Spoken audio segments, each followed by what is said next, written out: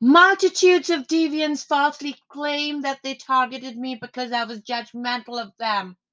That's a total lie. I didn't know enough about life until recently to be judgmental. But if the deviants hit me with lasers, ultrasound, and claim that I was judgmental, then I'll give them a taste of what's judgmental because I can dish it out if you're begging for it. So if in the past I'd said, well, we're on two different wavelengths, so we haven't really connected, now I emphatically say, these are third world blue collar degenerates of the cannibal gutter order.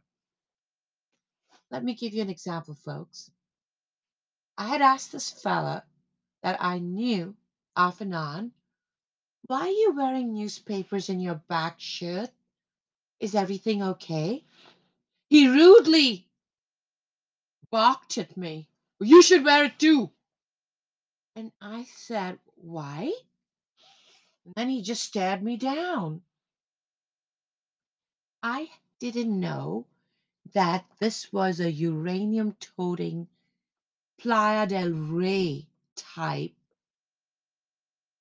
evil 9/11 suspect.